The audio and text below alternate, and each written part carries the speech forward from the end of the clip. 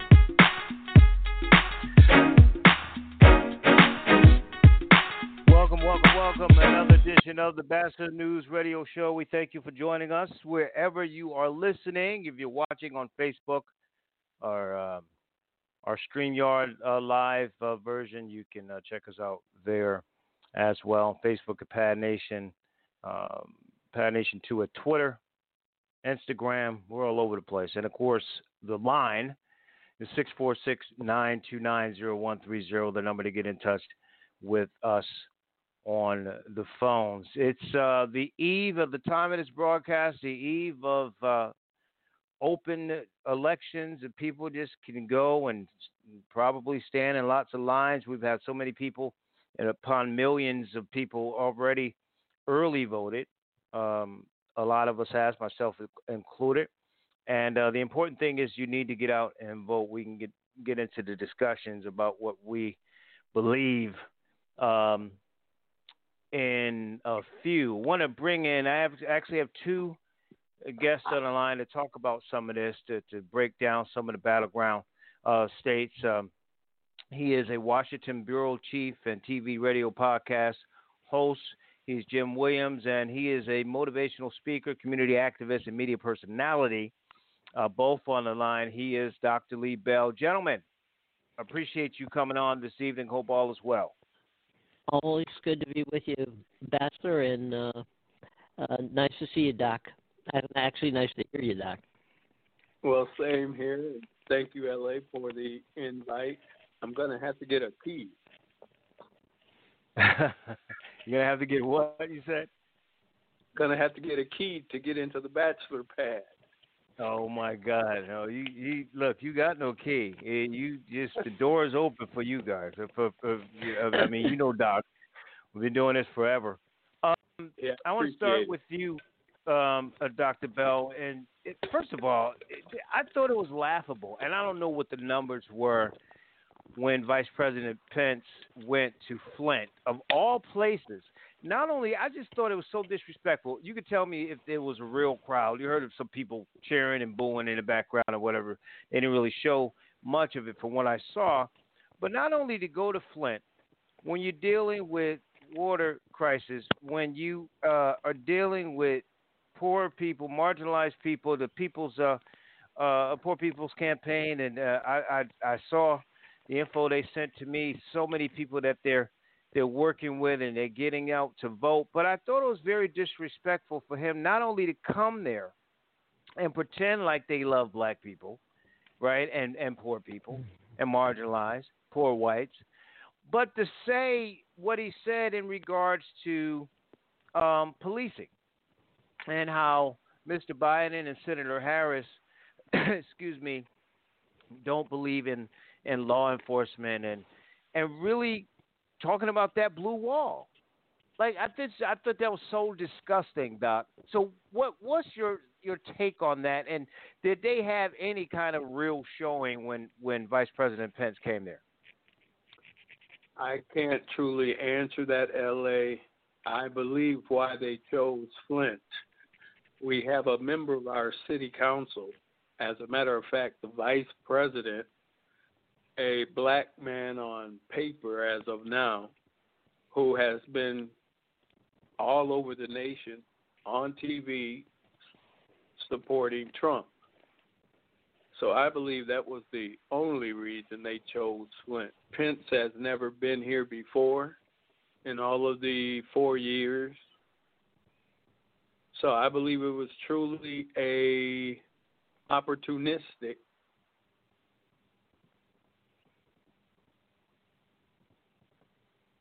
and it's ironic to talk about police brutality.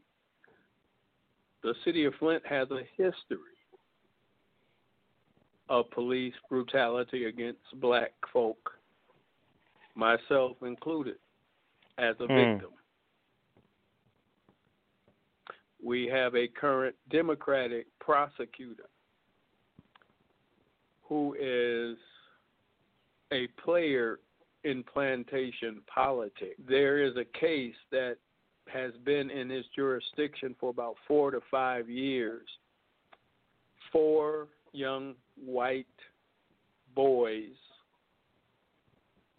threw a rock over a bridge, killing a passenger in a car.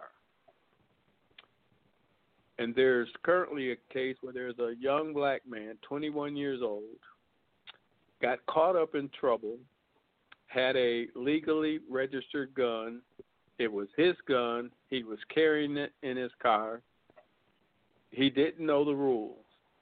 He was put on a youthful offender program. He finished the program. His probation officer did not close his case out. 3 days later, the young man got caught with another gun. And the situation there was a friend of his came to his house the night before after a domestic dispute with his girlfriend. He left his gun under the friend's couch. He called the young man up and said, "Would you bring me my gun? I left it." He came out, and the neighborhood was swarming with cops. And you could see the gun. So the young man right now is facing let me back up. The young man agreed to plead and take a misdemeanor and spend 30 days in jail. The assistant prosecutor and the probation officer agreed to it. But then the prosecutor found out who this young man's lawyer was. The young lady had just run against this prosecutor in the August primary. So he yanked the young man's deal. Wow. He wants to give this young man 2 felonies. So that's 2 strikes at the age of 21. We in the community believe this young man should get a second chance. Number one, the probation officer did not do her job. Had she released him from probation,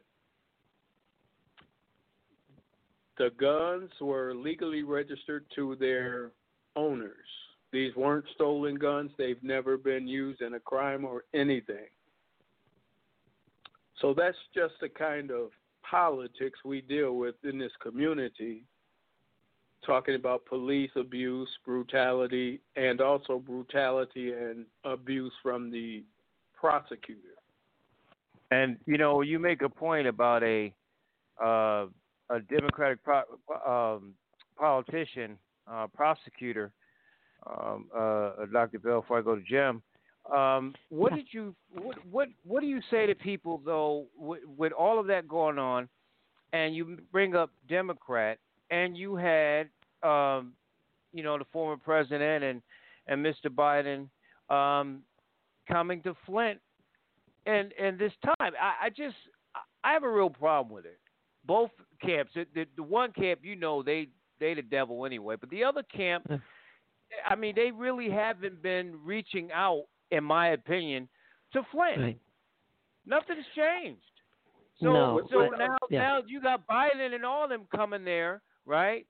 And you guys are still in the same position you've been in with before. Now the water's fine, or are you concerned about the water now? Like, I don't like either one of them coming at this time to Flint with all the stuff you're going through. Well, LA, I did not go to the event precisely for those reasons you just espoused. They came empty-handed. Right. They didn't bring even bottled water. There was no mention of the Flint water crisis. Totally understand your thinking on this subject. It's identical to mine. Jim, what about that? You know, Jim, I just think, listen, you've been doing the numbers in Florida and Pennsylvania. And Michigan is big. It's no guarantee that Joe Biden is going to win that state per se, especially with the Electoral College, especially with Trump and this whole situation. So I think that it feels like they're dropping the ball like Hillary did in these Midwest states, to where they're waiting to the last minute to get out and show some appreciation. And I can tell you right now, black folks don't come out. That's a wrap.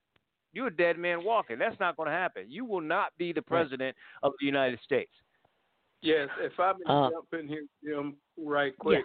Yeah. LA, sure. They are running a stealth campaign. They are coming to town.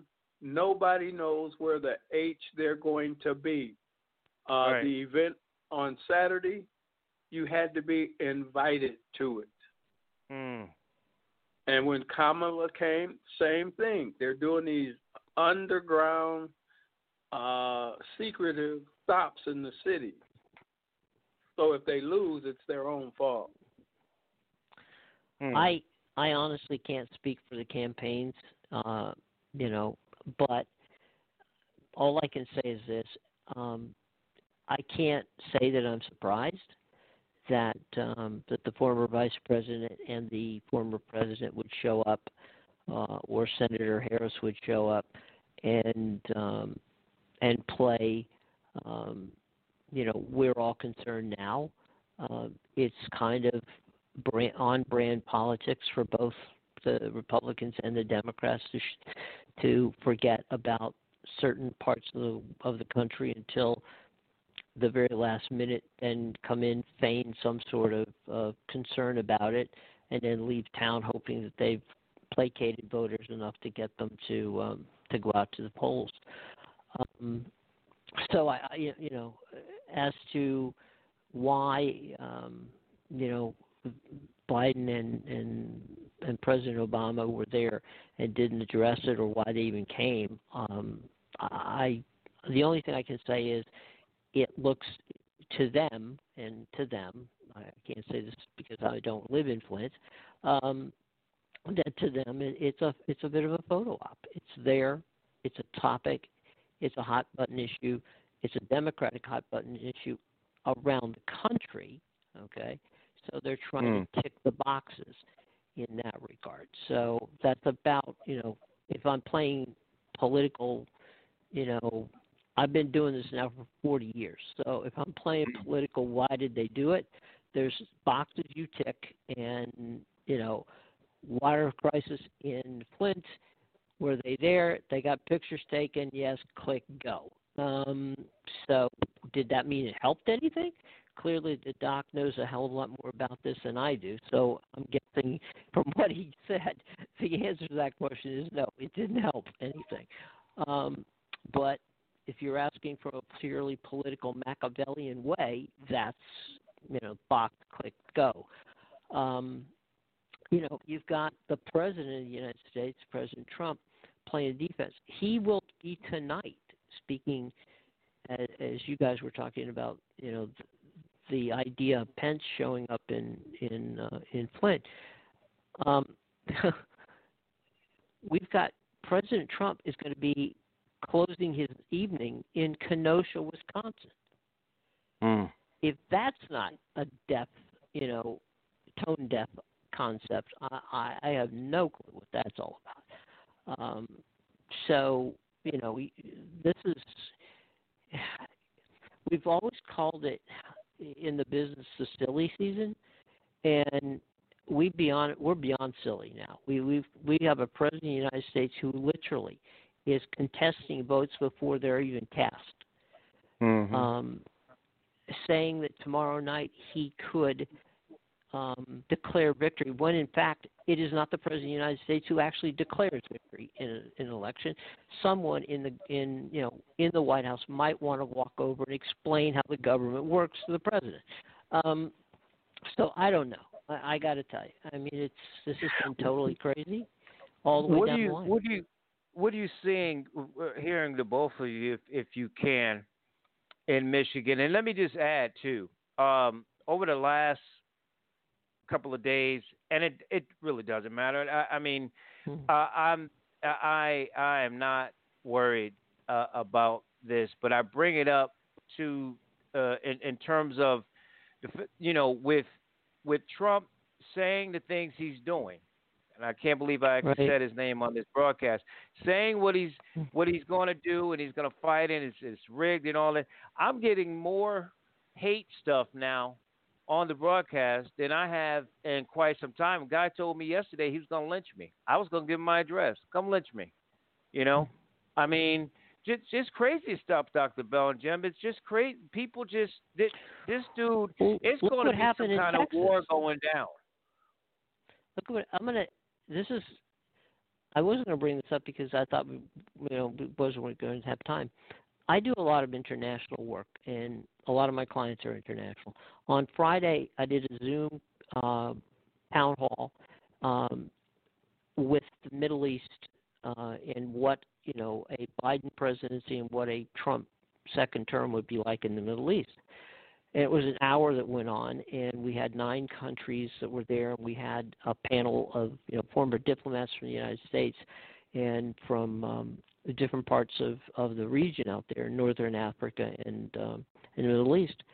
And they spoke about what they game planned it out, right?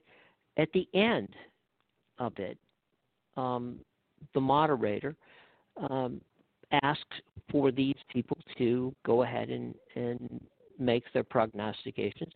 And being diplomats and being people within the region, they all basically said, well, it's probably going to be too close to call. But here's the chilling part, okay? 3 out of the 4 main speakers at the panel said that they were concerned that there would be blood in the streets of the United States on the day after the election, meaning Wednesday. Now, this is the Middle East, okay? They know a little something about blood in the streets, about elections, when they actually have elections, okay? And a lot of places, they don't have elections. Now, these people were being honest and they were being sincere. They cared about it. And the thought that, and I'm getting texts, you know, my phone is blowing up constantly from people around the world just saying, be careful. You know, our prayers and our thoughts are with you. This is people from around the world looking at America, and for the first time in my lifetime, and I'm 60 years old, the first time in my lifetime when we got other people wondering if we're going to have A, a fair election, and B, if we're going to have blood in the streets. That, if that doesn't put a chill down your spine, you know, it put a pit in my stomach that made me ill all weekend. Yeah, and you know, Dr. Bell, Michigan again, I don't know what you're hearing in terms of polling, but we know the polling wasn't right 4 years ago. With that being said, you already had a plot against a governor, a sitting governor in the United States, where somebody wanted to kidnap her and behead her. I mean, 2020. So what do you think, Doc, is going to happen? And if, God forbid, Biden does lose, would you see the same type of anger and hate and animosity for those who supported him, if that's the case where he does lose? I don't think you'll see that from Biden supporters for the loss of an election. If there is animosity and energy of that kind, it will come from the fact that the Republicans have stolen 2 Supreme Court seats, and all of the voter suppression and voter intimidation. It will all be an accumulative effect. Right. There will be people just tired of the contradictions of America. That's my assessment. And at 5:30, Biden was up, according to the polls, 7 points. I spoke to the supervisor of elections office in Wayne County, just out, well, everybody, it's basically for all intents and purposes, Detroit area. I've been talking to I like to get raw data as much as possible, and polls are great, but raw data is better. I believe Biden will win in Michigan. I don't think that's a problem. I think he'll win in Pennsylvania. The numbers I've got there are solid. It's going to be close, but I still think that he takes Pennsylvania. I don't think Biden will win in Florida. I think that will go to Trump. North Carolina is probably as close to a toss-up as you can get. We'll have to check on Arizona again. The last numbers I had were Sunday numbers, not Monday numbers, but I'll get numbers tonight from Arizona, probably showing it's a toss-up, which means that'll be decided, like Florida will be decided by the the independent voters, or the voters who choose no party affiliation. Look, the path for Biden to win the election, he's got far more paths to get there to 270 than does Trump. That is not to say that Trump can't get to 270, because he can. So I think that we just have to take a deep breath. The most important thing I think people need to understand is we're not going to know tomorrow, and we're probably not going to know for a couple of days who actually won, and that's okay, because we need to have patience, because when you count votes, you have to count every one of them. One of the most important things happened today was that a judge in Harris County, Texas, which is Houston, for those who don't know, Right. Allowed They tried to- 127,000 votes that the GOP tried to get tossed in Harris County from areas where Hillary Clinton did well in Texas. Tried to get them tossed because they were done. They were legally voted. The votes were legal, okay, but they changed the rules toward the end of the. They, meaning the Texas legislature, which is the Republican legislature, changed the rules toward the end. There is, and Doc, I know you've seen it, and LA, I know you've seen it. There is literally voter suppression in plain sight being done. Right. And in our very, it's not like it's usually people do this, under the table, behind closed doors, whatever metaphor you want to use.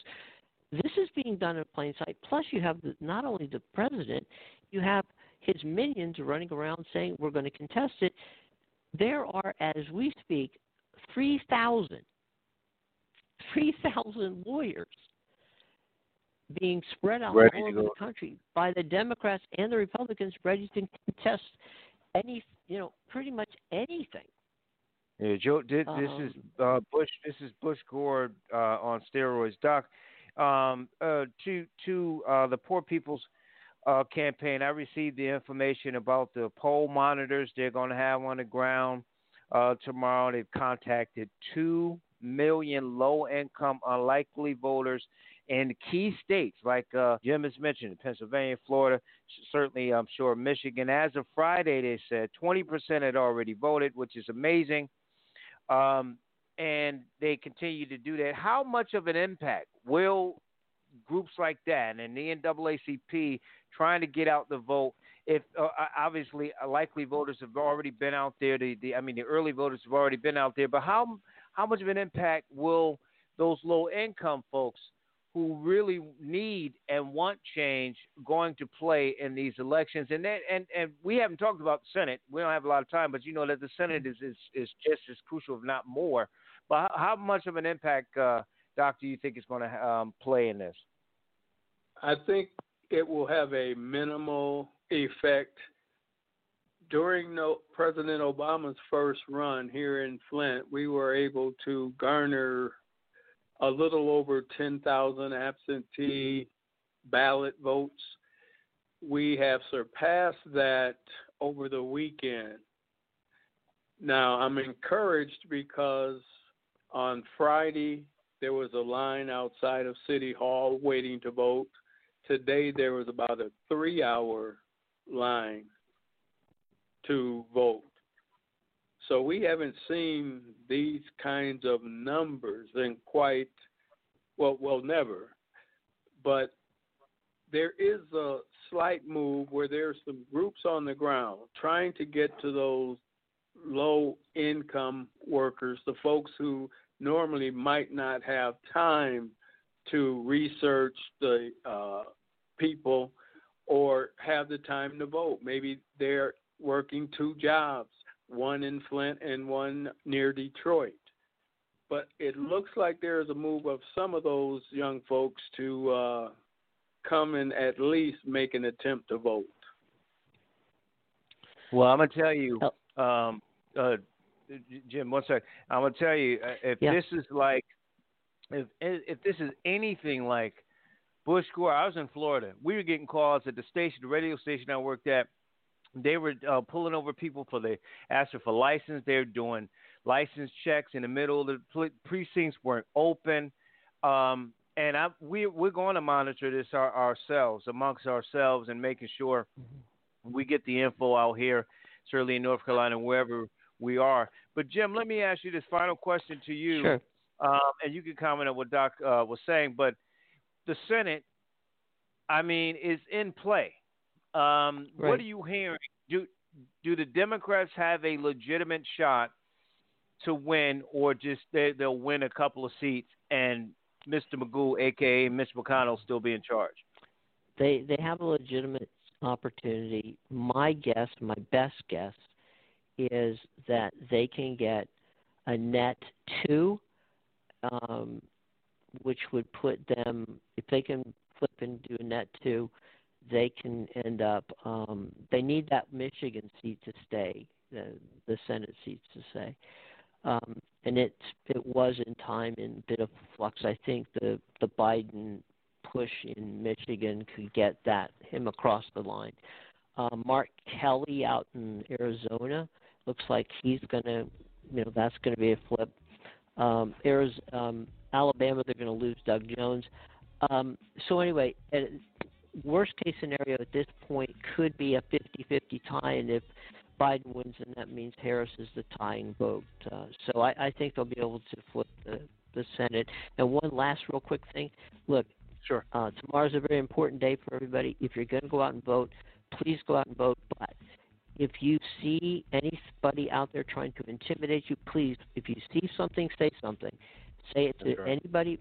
Do not allow anyone to keep you from doing your duty and doing what you're allowed to do, and that's vote here in the United States. I'm worried, though, guys. I'm really worried, though, Dr. Bell, because I've run into people like, the president he don't have any power anyway. I'm not going to, it's a lot of cynical, lot of pessimistic type of attitudes that are still out there from people that I run into. I'm like, but you got to vote. Like, people, you want them to die in vain, if nothing else? I mean, go and make your voice heard if you're that frustrated. That's the problem. You can't talk trash if you're not going to go and cast your vote. Right. L.A., I have a question for Jim. Jim, sure. What does Mississippi and South Carolina look like for the Dems? Unfortunately, not good. At one point, Lindsey Graham was in trouble in South Carolina. He's kind of rallied.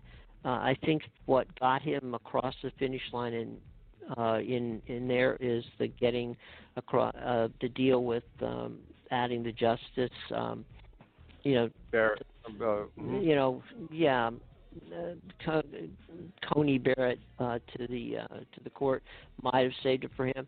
And I thought Mike Esper had a chance in Mississippi, and he may still, but he's down right now by 4 or 5 points. So I'd love to see that happen, and he's a good man, and he'd make a great senator. But I don't know that Mississippi's yet ready to come into the New South. I don't think South Carolina is either. Georgia, look out in Georgia. Georgia's might play. Be the state. Yeah, right. Georgia might Mr. be place. Perdue Mr. Perdue. That you talk about blatant. Jeez, that guy. I don't like you. I'm a racist. He might as well just say it, like Trump. I mean, just come out and say it. I mean, Doc, and Jim, but it's. Yeah. I'm hoping for the best. I mean, the Senate to me is just as important, guys, because if they can at least, like Jim said, if they can get a tie, and then of course, if Biden wins, then of course, Mr. Magoo can go somewhere and sit down, and we'll be done with him. I appreciate you both. Thank you so much for your time, as always. Let's talk again on Thursday if we can, and do a recap. But thank you so much. Okay. God bless. Be careful. Be careful. Have a good one, guys. See you later, seeing you, Doc. Bye. All righty. Thank you. Bye-bye. Thanks. Dr. Lee Bell and Jim Williams are on the line talking some politics. More coming up on the Batchelor News Radio Show, the Batchelor News Radio Network, and WCOM. Talk with Dr. Wilmer J. Leon. Getting into some more specifics with him on the show. Stay tuned.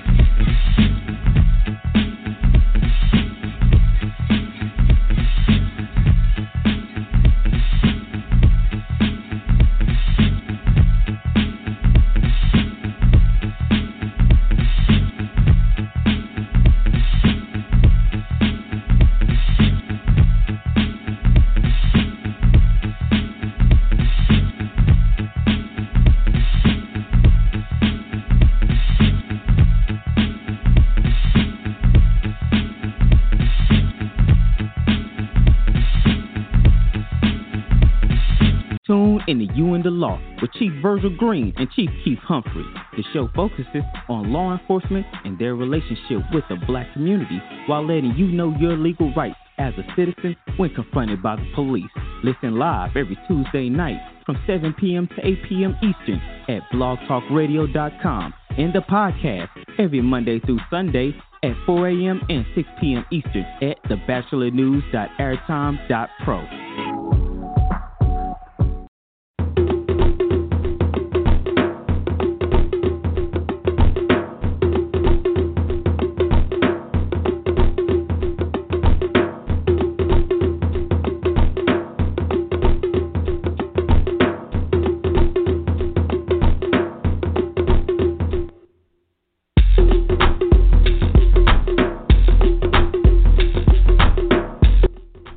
Back to the show. Don't forget, if you missed any part of this broadcast, you can go to our website, thebachelornews.airtime.pro, thebachelornews.airtime.pro, every day at 8 a.m. and at 3 p.m. Eastern Standard Time, thebachelornews.airtime.pro. Back to the phones, bringing my next guest. He is a syndicated talk show host on XM Radio, and of course, he's a best-selling author. Always good to have another doctor in the house.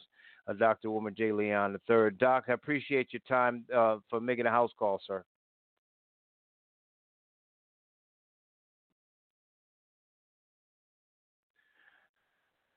Got a little tech issue with him. We're going to get him back on the line.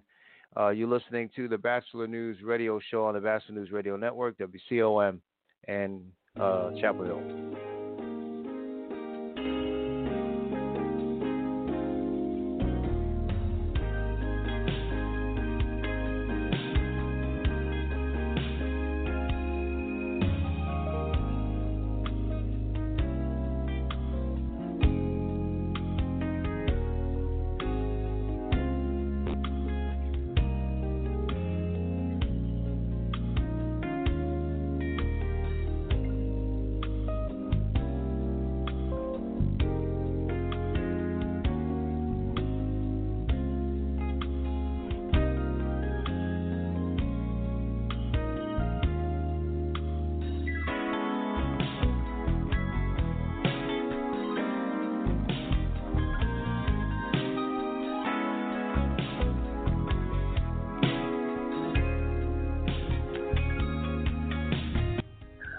Welcome back to the show. We'll go back to the phones and bring in Dr. Wilmer J. Leon. Always good to have you on, sir.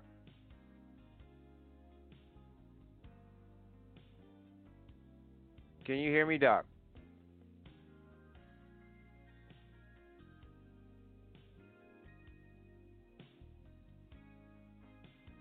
Okay, we're not getting Doc on the line.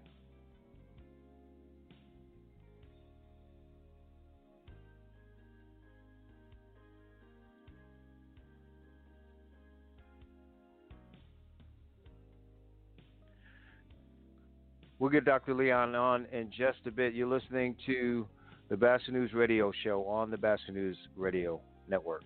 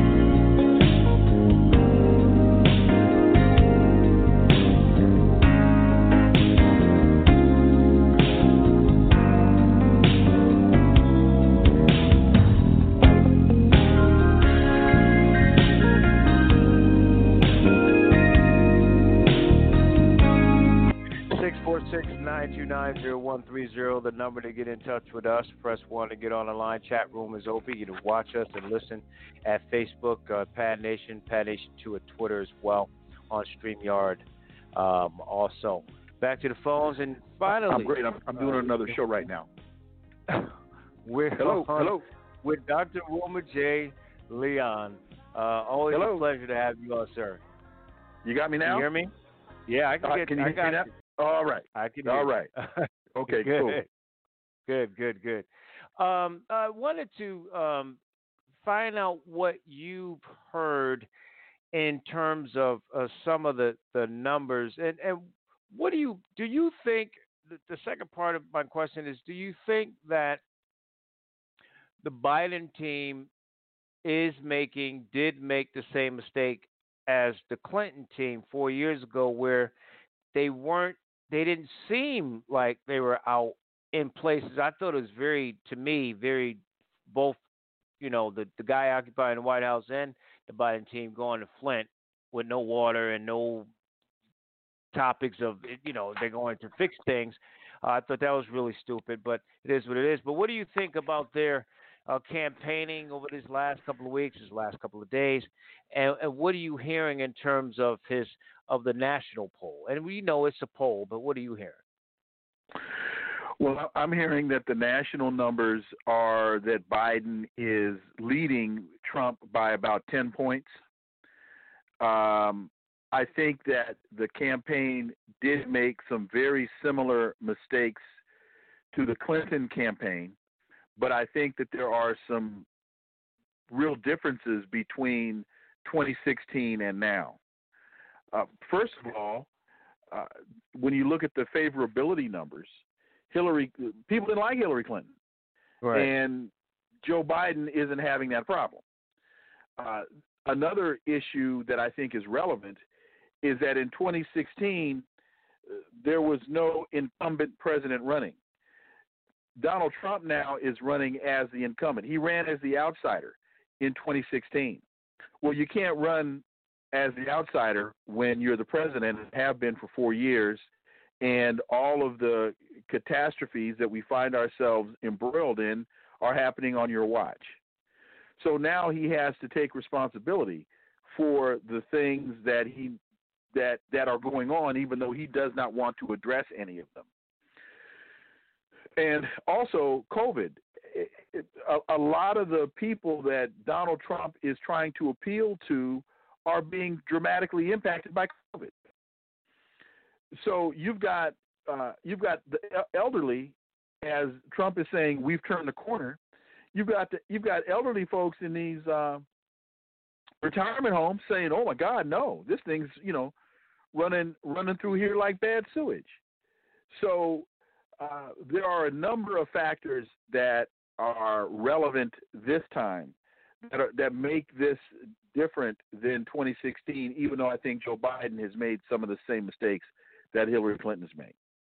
Yeah, and I think you pointed out the biggest difference is the favorability. I mean, they messed up running someone that half the country doesn't like. That was a failure in itself. And when you're doing that, what about the Senate races? Because we've been talking about this, Doc. We've talked about this on the show before.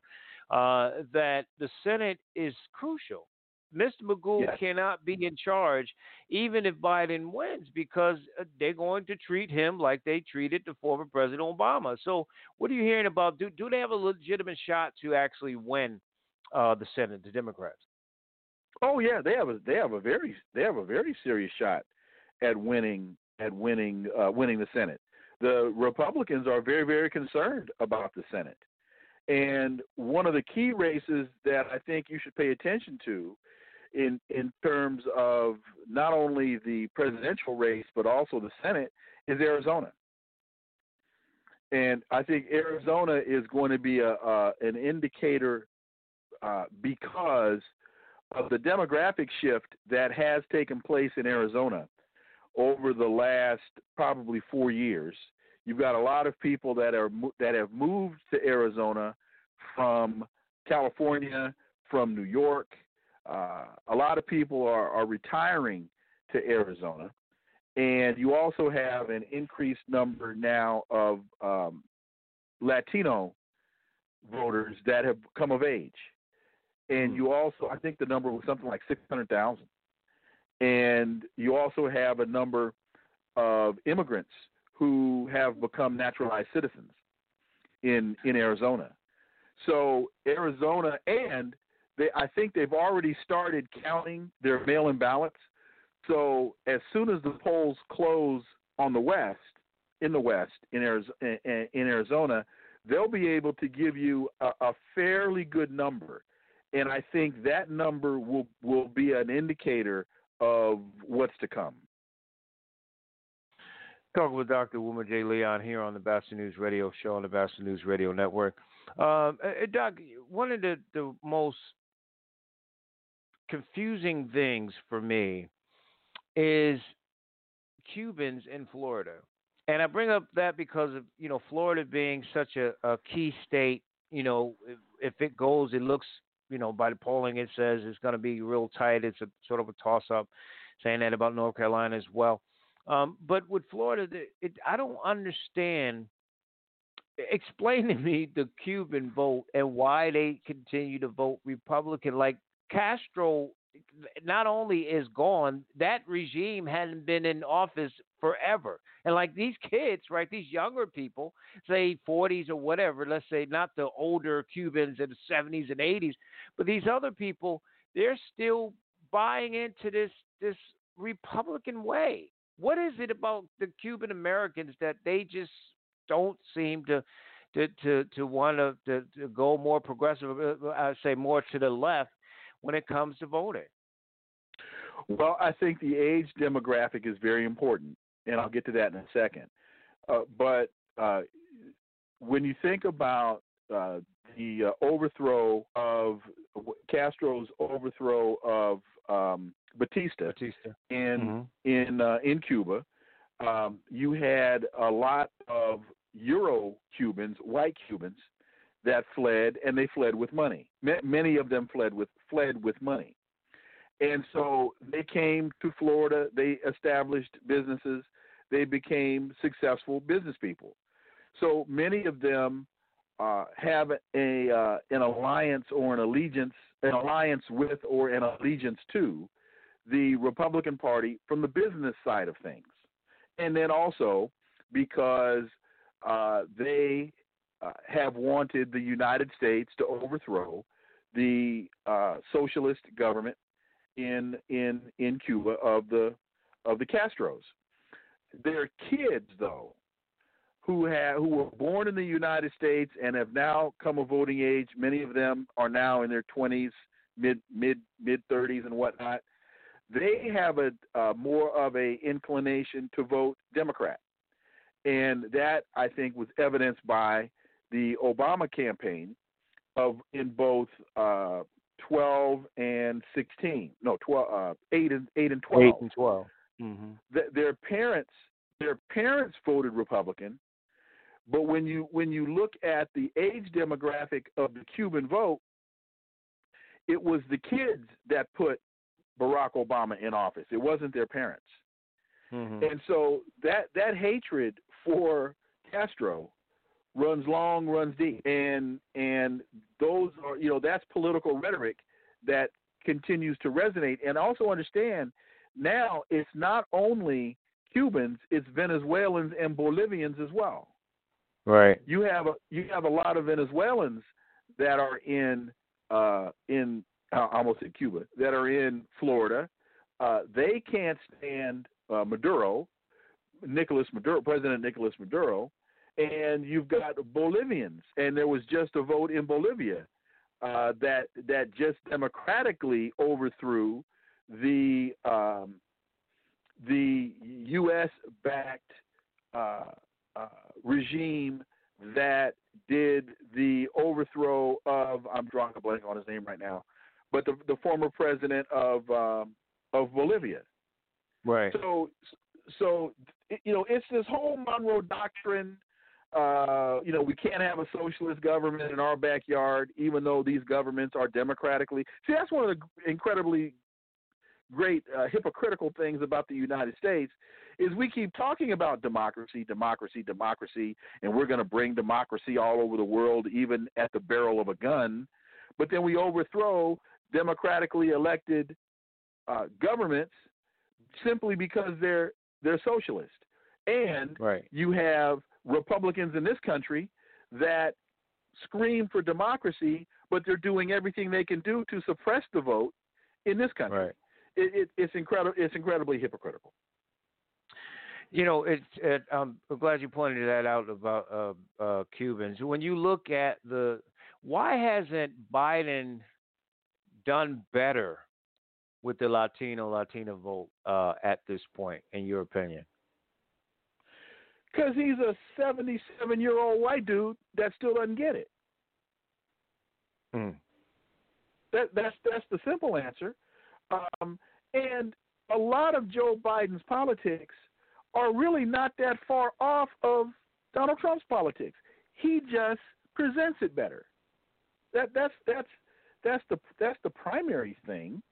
But with Biden and folks, don't get me wrong. If you haven't voted already, you got to vote tomorrow. And Donald Trump has got to go. In many instances, this isn't a vote for Biden. This is a vote against fascism in America, which is what you're dealing with Donald Trump. So when I say this, please don't get it twisted. Joe Biden is going to give us an more space in which to operate that Donald Trump will never, the Republicans will never give us. And you've got to understand that what you're voting against tomorrow is fascism in America. That's where did he get "Make America Great Again"? He got it from Benito Mussolini in Italy. Right. Mussolini said, "Make Italy great again." Where did he get "Drain the Swamp"? He got that from Mussolini. Mussolini talked about. He even quotes fascists. So right. But Biden was part of the Obama administration, and what was Obama's nickname? The deporter in chief. So Biden has had a lot of ground to make up with the Latin community, with the Latino community, partially because he was part of the Obama administration. Right. And I think that gets lost. They ran into the ground, and deservedly so, with the crime bill that he supported under Clinton and everything and so on and so forth. But that, right, it certainly didn't help. Let me ask you, what about, just to play advocate, what do you say to people? I've run into some people now is saying, well, the president doesn't have any power, so I'm not going to vote, or they're not going to make any changes. Very pessimistic people that just think that nothing's going to change in their lives. Not that the president of the United States overnight or anything. It goes to the policies. What do you say to them? And what about? I was talking with someone who was talking about how, Trump is saying "Make America Great Again." We know what that's code for, but the Obama-Biden administration, now Biden, saying let's go back to the way it was. Well, shoot, the way it was, we were still getting killed by cops on the street if you want to go back to the way it was. So, I mean, there are a lot of people saying, well, the way it was wasn't so great either. I mean, Trump is horrible, but if we're going to go back to the way it was, we still not going to have health care. We still going to get knocked upside the head by the police and killed. I mean, what do you say to those people? To those people, I say that some of the greatest progress that was made in this country was made in the 60s. Through the civil rights movement, and that if people now are voting for a president thinking that president is going to do something, well, then they don't understand how the process works. The question to those people is, what are you going to do, and what have you been doing, and how engaged have you been in the process to bring about change? Lyndon Johnson didn't like black people. Lyndon Johnson didn't give a damn about black people. Lyndon Johnson was an astute politician that understood the direction that the historic winds, or as Dr. King said, the moral arc of history was bending, and he wanted to be on the right side of history. But what got us the Civil Rights Act? What got us the Voting Rights Act? What got us the Fair Housing Act? What got us the Fair Employment Act? It was activity in the street, people protesting in the street. It was our electing decision-making positions, and it was pressuring the legislature to pass legislation. It was those three things.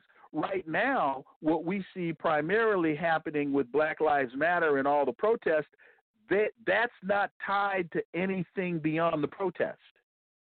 And I don't say that to be critical of Black Lives Matter. What I'm saying is, right now, when folks take to the streets and they protest, once the protest ends, there's nothing to follow it. There's no legislation that they're protesting for. There's no person running for an elected office that they are protesting for or that they are rallying behind. They're out in the street protesting, and when the protest ends, the protest ends. Let me ask you this though. We in my hood, we used to say, you know, babies having babies. If you don't know, you don't know. In other words, if people aren't feeling some form of civic duty to vote, or don't understand the history and call them lazy, whatever, then how do they get engaged? Like, how do you get them to get engaged? I won't call them lazy. I'll call them ill-informed, because the NAACP is no longer the flagship organization that is out in the community banging on the door every day. The Urban League is no longer. We don't have SCLC and SNCC, and we don't have those grassroots organizations that are in the community being sure that people are informed and educated in understanding what it is that they need to do. And we damn sure don't have the CBC isn't doing it, and they should be at the forefront, and they're not. Right. Because so many of them are there with Barbara Lee and maybe one or two others accepted. The rest of them are there getting paychecks, and they want to see to it that they can stay around long enough to keep getting paychecks. And that means that they're not operating in our interest; they're operating in the interest of the Democratic elite. I just got a text. I don't know how connected it could be, but someone was talking about there in Austria, and some Islamic shooting took place, and 2 cops got shot, and talks about the violence there. I wonder, Doc, what is the world looking at in these elections at us, friend or foe, and then what is this going to look like on November 4th? Like, what is this going to actually look like? What other countries are looking at in terms of looking at us is they're looking at us as being incredibly hypocritical, because again, we keep talking about democracy, and all we're doing is running around the world oppressing as many people as we can possibly oppress, and we're trying to overthrow as many democratically elected governments that don't toe our line as we can possibly oppress. And I mean, they're making statements. I wrote a piece called "The Unaligned Nations Realign," based upon Iran, Cuba, Russia, China, their statements at the 75th meeting of the General Assembly at the UN. What is it going to look like on November 4th? Honestly, I don't know. And I got to say this, and I got to get out, because the numbers, you would think, based upon the 71 million people that have already cast their ballots, and the fact that as an incumbent president, Donald Trump is running 10 points behind, you would think it's a slam dunk for Joe Biden. But the problem is, what's not getting factored into the analysis is the voter suppression numbers, which are going to be huge. So that's why I say we can't. I don't know what Wednesday is going to look like. Well, I know there was a big decision. The lower courts there in Texas came up with the right thing. All right, Doc, I appreciate you. Take care. Thank you so much. All right. Dr. Wilma J. Leon, syndicated talk show host and best-selling author here on the Batchelor News. We don't know what it's going to look like November 4th, and we don't know. I don't trust any of these polls that says Mr. Biden's up by 10 points. They were calling that 4 years ago, and instead we got this guy. What do you think? You can call in 646-929-0130, the number to get in touch with us. Press 1 to get on the line. You hit us up on Facebook at Pad Nation or LA Batchelor on Facebook, Pad Nation 2 at Twitter. StreamYard, you can go there. .com and listen and watch as well. LinkedIn, we're all over the place. And don't forget, if you missed the show, you can listen to the rebroadcast at the Batchelor News.airtime.pro. That's THE, Batchelor with a T, BatchelorNews.airtime.pro.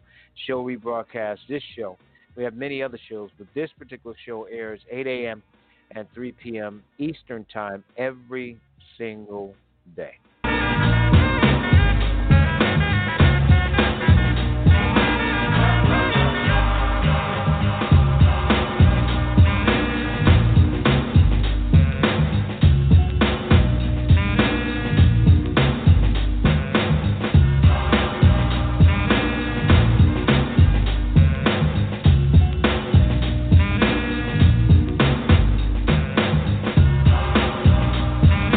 Join Barry Barnes for Locker Talk on the Batchelor Pad Network as he presents NFL news and evaluates players. Fridays at 9 a.m. Eastern at blogtalkradio.com.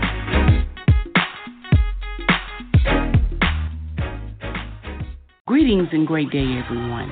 I am Elder Janelle Strickland, host of the Life Cafe radio broadcast from Maximizing Life Family Worship Center. I invite you to tune in every Saturday from 5 to 6 p.m. Tune in, maximize your life with the Word of God, and be blessed. Only on the Batchelor News Radio Network.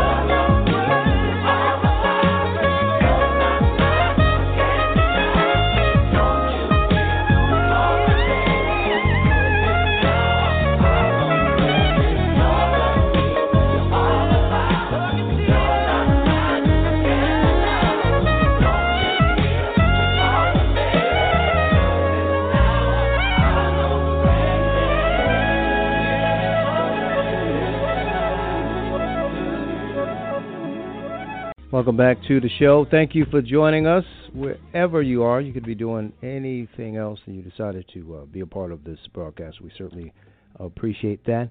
I want to go to the phones, bring in my guest.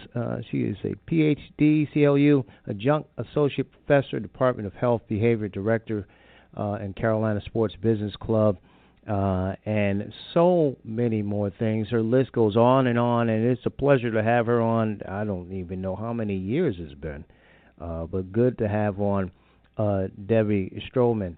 And listen, I appreciate you coming on. I hope all is well with you and your family, and I definitely appreciate you coming on such short notice.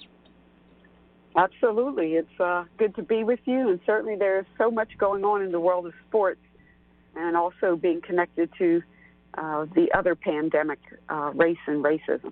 Yeah, and, you know, I always call you Dr. Deb, if that's okay. When you look at the COVID part of this with sports, even on the campus of UNC, the apprehension and all of the things that's going on with the pandemic, especially affecting those who are, you know, black and brown, more so, many more times worse than other communities.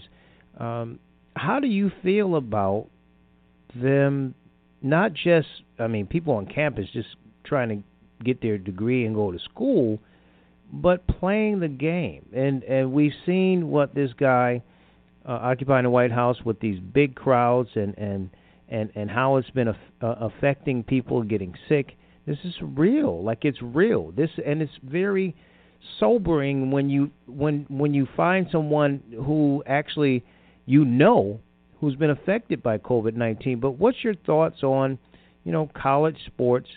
We know the money, but college sports actually trying to get all of this in the midst of this COVID-19? Well, that is a big question, and it's definitely problematic, not only for students, it's problematic for faculty, it's problematic for some administrators, and certainly we understand that a university does not stand alone. And when you're talking about an NCAA Power 5 school, you're talking about the impact that it has on a community, so how the health department feels as well. And so it is the perfect storm for trying to pay your bills, which football and men's basketball does for the majority of the athletic department, and then also understanding that you have to put health and safety first. And so many would argue that the two just don't mix. You can't put, making money on the same level of health and safety, and nor should you. But there are those who understand that if the bills aren't paid, then the possibility that you might have to shut down your entire athletic department. And so it is a lot of head scratching, a lot of people coming together from different units, not only, again, because the big Power 5 schools, most of them are big public institutions. And so it means that you have to bring people in who aren't only academics, aren't only sport administrators, but politicians. And so it is definitely a big, big challenge. One of the things I didn't like to hear is that students and student athletes, they're going to want a ball. It doesn't matter, football, basketball, men's basketball, women's. They want to play in most cases. I won't say all of them, but a lot of them express interest. Listen, we can beat this. I'll wear my mask. I want to play. And for some different, I won't get into specific institutions, but some of them are saying, well, the kids want to play. Well, they're 17 and 18. Of course they want to play. So you let them dictate, and because of that, you want them to play. So that's one of the concerns I have. The other, Doc, is the fact that you have, and if you're in a Power 5 like you are, the HBCUs, they don't have the money of Alabama, right? They don't have those things. So it's almost like a lot of them, and I've talked with a couple of commissioners, the pressure of playing, especially if they move. We've seen A&T move from the MEAC and went to a different PWI, if you will. The pressure to play in the midst of keep your schedule or forfeit all of this money, or even be branded as, okay, well, we'll remember this down the road if you're not going to comply and play like and Elon, just keeping it in locally in North Carolina, Elon as opposed to A&T. If they're going to play, then you have to play. Talk about those pressures that have to go into it, because again, as we know, sports is a microcosm of society. So the HBCUs are just like the black and brown communities. Like it's going to be, if it's really bad in those communities and PWIs, is even worse, and the pressure and all of the money issues is even worse with HBCUs. Well, let's take the questions one at a time first. But the first one was going back to the student athlete and who should be making these decisions. And there's no doubt that they are adults, and many of them are independent, and some are married and have families and responsibilities. And so you don't want to treat them as children necessarily. But on the other side, you hope that the administrators who have years of experience, and many of them former athletes who understand that, especially when we talk about football and men's basketball, at the Power 5 level, generally 80% of them believe that they can play at the next level. And being at a Power 5 school, that's really the litmus test. Can you even start? And if you start, can you contribute? And then if you contribute, then you're testing yourself against other players on your team and the competition as to whether or not you could play at the next level. But again, they come in thinking that, what are you going to do for me to help me showcase my talent so that I can be at the next level? And as we know, very few make it, let alone being drafted and actually making an NBA team for long term and getting a second contract. And so you have to have people to stand up and say, there's a bigger picture here, because the odds are, and especially after their first or second year, they realize that they don't have the talent. And so what are we doing to prepare them? What are we doing to make sure that they feel that same confidence that they have on the field and on the court in terms of getting a job or starting their own business? And so the problem that I have with all of that isn't so much that the athletes are speaking up and saying, hey, I want to play. What I'm troubled by is when you have these coaches who are now saying that it is important for them to be on campus because their communities back home are just bad.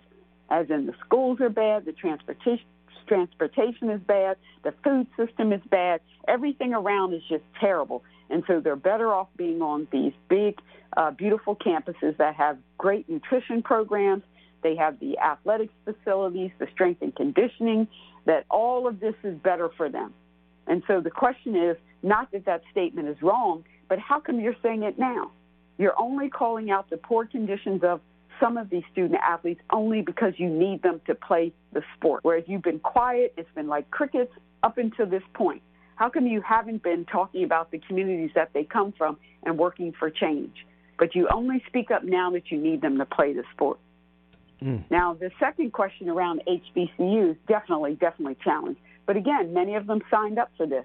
They want to play, they want to keep up with the Joneses, and they want to have all the branding and all the attention and all of that. And sadly, again, state universities, they're not getting the same, let's just say it's disproportionate in terms of their funding. And so whether you're talking about the Wisconsin system, the North Carolina system, the California system, the Ohio system, the Georgia system, the bigger schools with the larger number of enrollees, they get more of the pie. And so now you have a pandemic layered on top of that, and you really see the haves and the have-nots. And again, best intentions, but this is what the pandemic does. It really, really spotlights, which are the programs that are going to get as much support that's available versus those who are just going to somehow have to survive the best you can. Or, as we're going to see, is more and more cuts. From my understanding, January is going to be a very, very challenging time on our college campuses across the country because there's going to be a lot of furloughs and layoffs.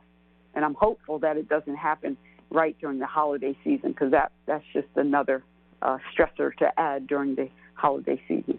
And that leads to a lot of mental issues. I'm sure you understand it, with that stress around the holiday season. Any layoff or furlough or anything, I'm sure, will be really tough.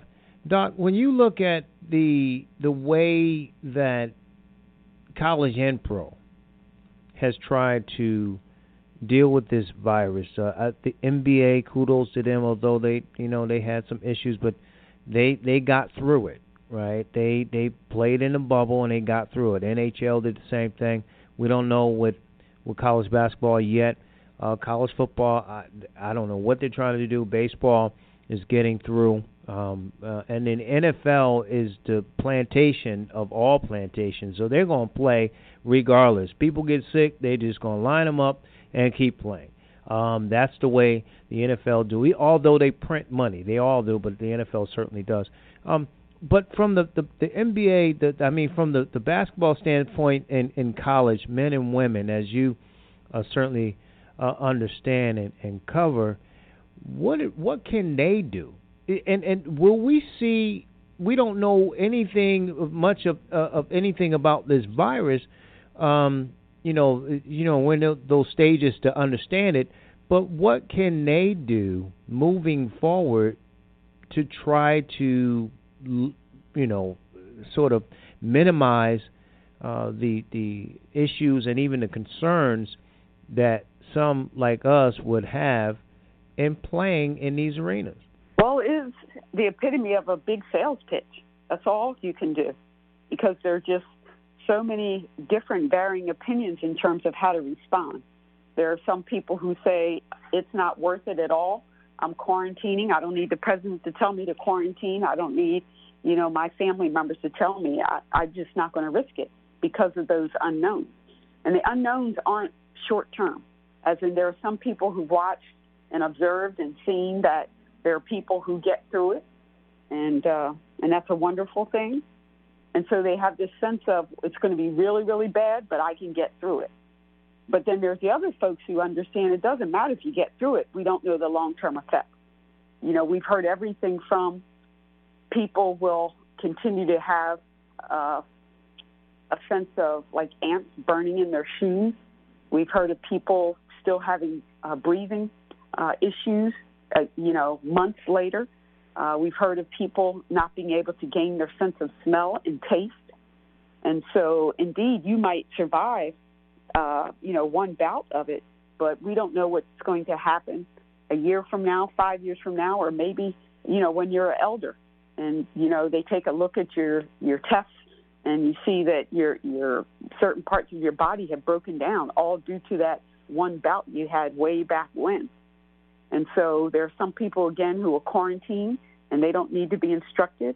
And then there are others who say, I need to go out. I need to go and function. I can't operate like this, whether you're an introvert or extrovert or ambivert.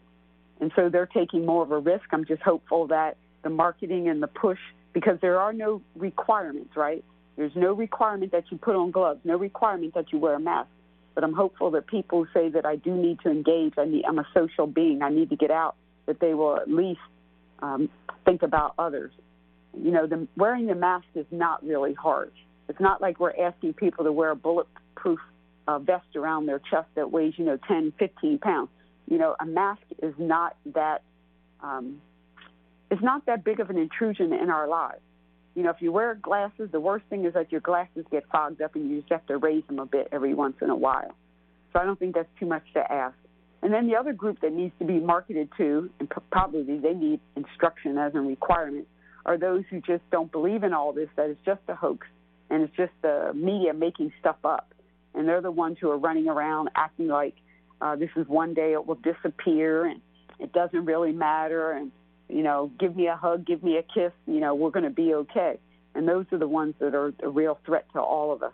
And, the pressures on athletic administrators and sport managers to try to manage that mindset of those who would come out to a game and really not comply with any of the arena or stadium requirements or recommendations.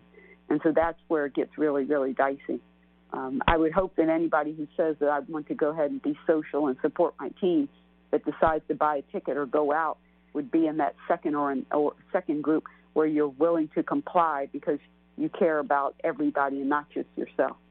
And some people don't care about other people, and we know that's right. And the mask, and don't wear it, and it's going to go away. We know where it comes from the top.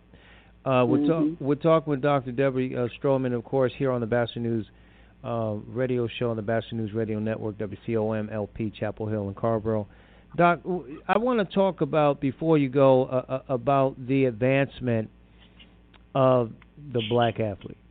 And 2020 has been really hard, from Joe Morgan to some of the greats in football and baseball. We've lost John Thompson. Yeah. I mean, look at what he did in giving all these opportunities to the Allen Iversons and all these other kids that came through that played for him, and the Bob Gibsons and all these great people. And some people, I had a conversation with someone earlier that said, part of the advancement, if you will, of the black athlete has been socially, economically, and even sociology. It's socially been a detriment to us as a people. Again, sports being a microcosm of society, in which that we have feel like we've overcome in the midst of sports and entertainment, of course, but not really having the political power, the power to bring forth change for these communities. What do you think about that? That have we done enough? Is it been sort of a hindrance because of some of the successes and the Michael Jordan this and Jackie Robinson this, the first black this and the first black that? Has that been something good for us long term up until this point, or something that's been really detrimental to us as a people? Well, there's no doubt that we've made progress in all domains. Whether it's the arts, whether it's sport, whether it's business, whether it's politics, the environment, everything, we have made progress. But certainly we have not advanced to the point where we can say we are equal, or more importantly, that we have equity. And that's the difference. And so I want to mention that I'm very, very happy to be a part of a new organization, a new nonprofit called Advancement of Blacks in Sport. People can visit We Are ABIS, as in Advancement of Blacks in Sports. We are ABIS.org to learn more about us. But we are indeed working on those different aspects within the sport arena, the athletic arena, where we're pointing out the inequities, where we're pointing out where we are not getting our piece of the pie. So, yes, it was great to have a Arthur Ashe, but, look at Serena and Venus. Where are the others? We've got Osaka now, but we believe that there should be so many more. When we think about football and we think about, the guys who came before us in that sport. And, yes, we have Patrick Mahomes, and we've got, Russell Wilson. So, but again, we want more. When you think about women's basketball and, think about that we still have C. Vivian Stringer, and now we have a Dawn Staley, but still we want more. And so in terms of performance, yes, more athletes, more black athletes are getting that opportunity. But now we're looking at what is the experience.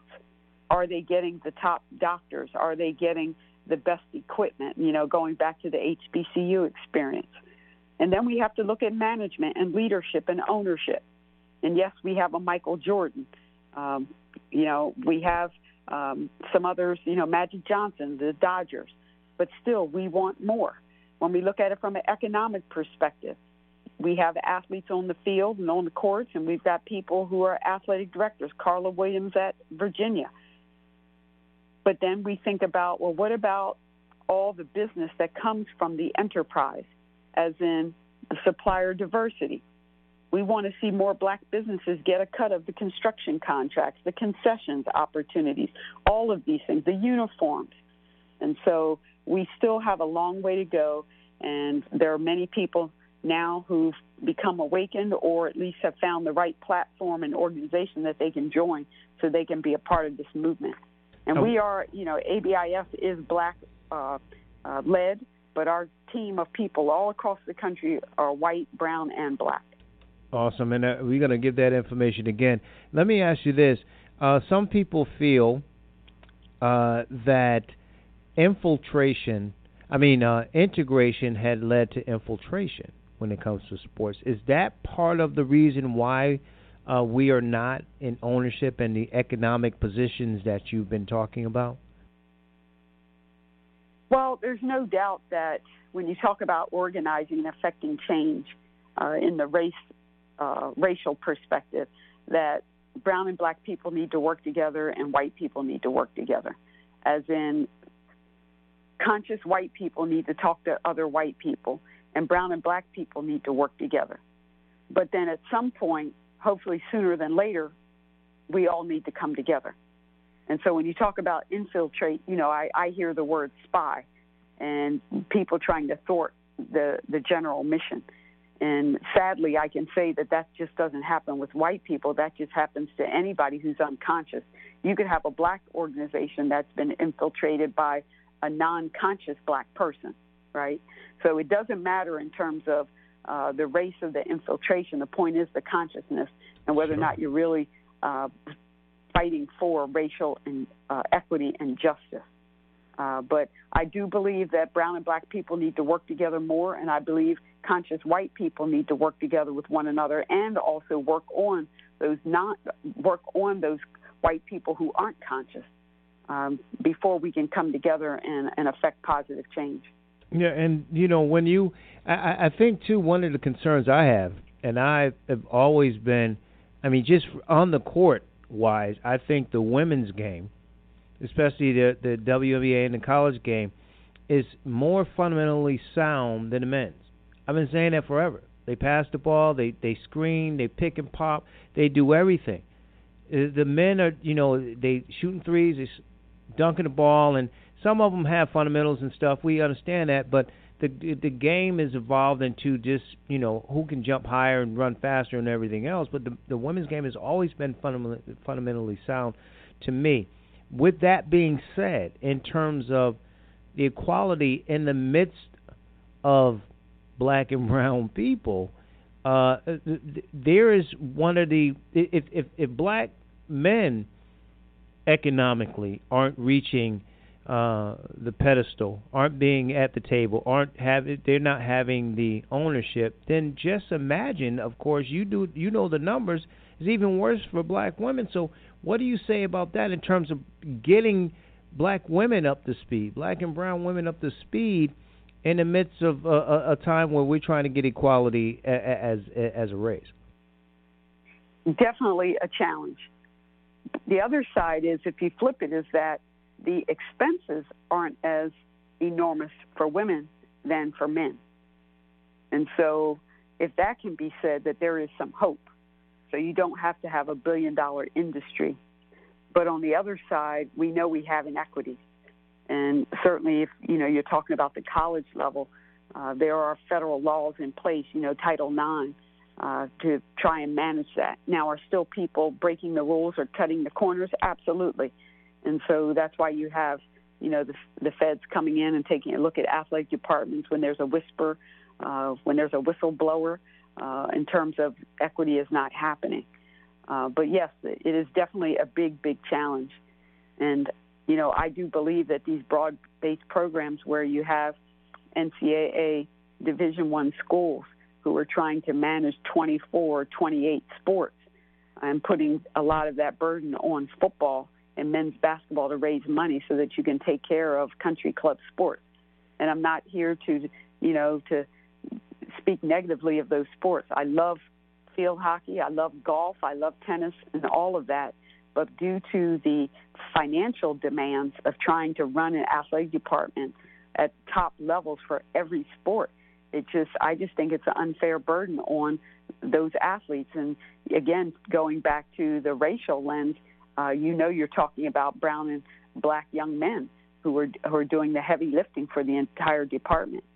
And I don't think it's bad to cut back on some of these sports because I still think the experience will be amazing. Instead of getting 6 pair of, cleats and shoes, now you only get 3.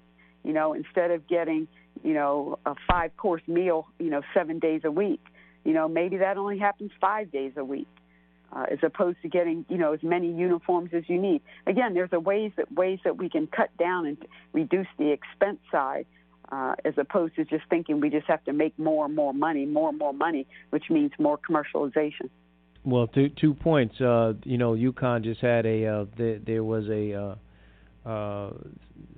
some women in the sport. I can't remember which sport that filed a lawsuit and won because of the disproportion in terms of their salaries to men. Yes, that was the reset. Right. And other schools, right. Boston University as well. Mm-hmm. Absolutely. So kudos to them. The other thing is too, to your point, I think let's not be again.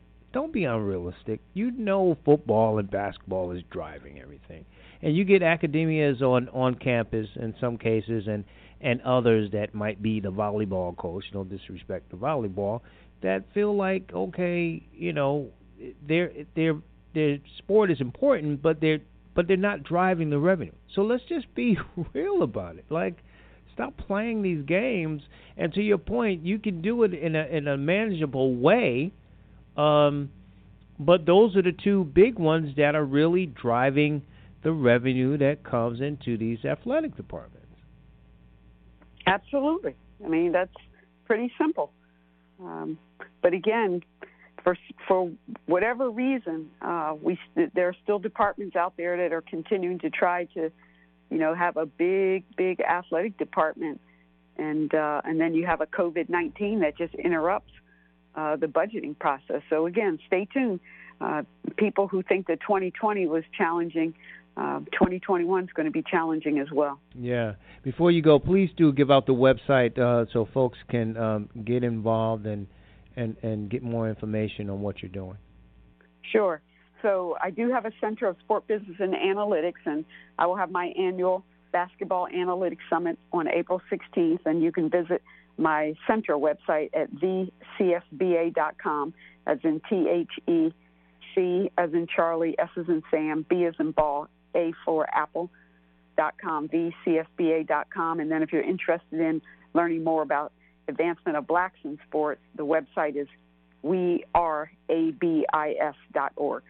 Well, we're going to post this on our website. Dr. Deb, look, it's been a pleasure. Don't be a stranger. We'll get you on more. You continue to do what you do and be safe in your travels. Thank you. Appreciate it.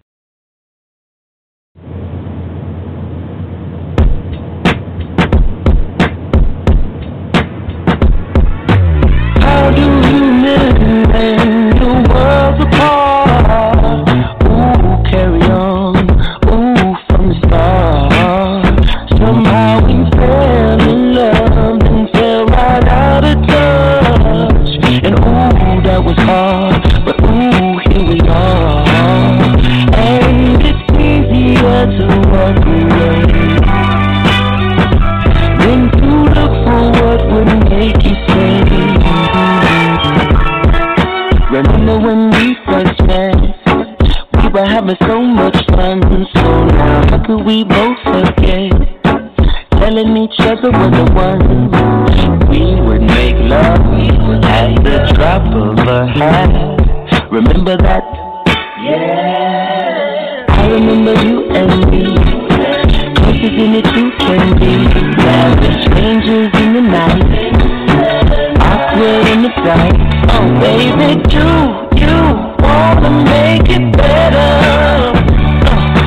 Do you wanna stay together? Hey, if you do, then let's make some new memories. When you take somebody for your own, it can't survive on history alone. We at the hotel motel, so we got a room at home. Go to a place that we don't know so well. It'd be nice having those songs, try some new seduction, show each other how, give each other new instructions on what makes us feel good now.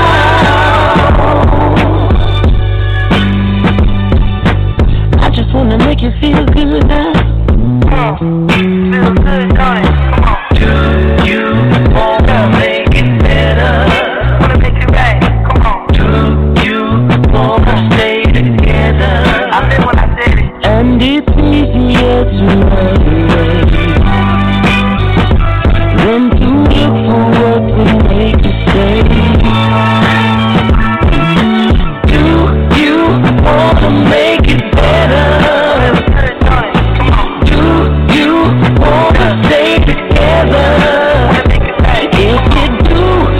let's please make some new memories.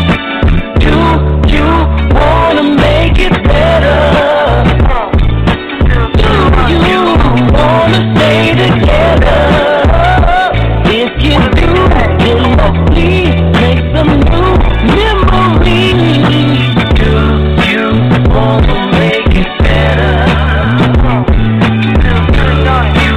Wanna stay together? If you do, then let's please make some new memories. Do you wanna make it better? Do you wanna stay together?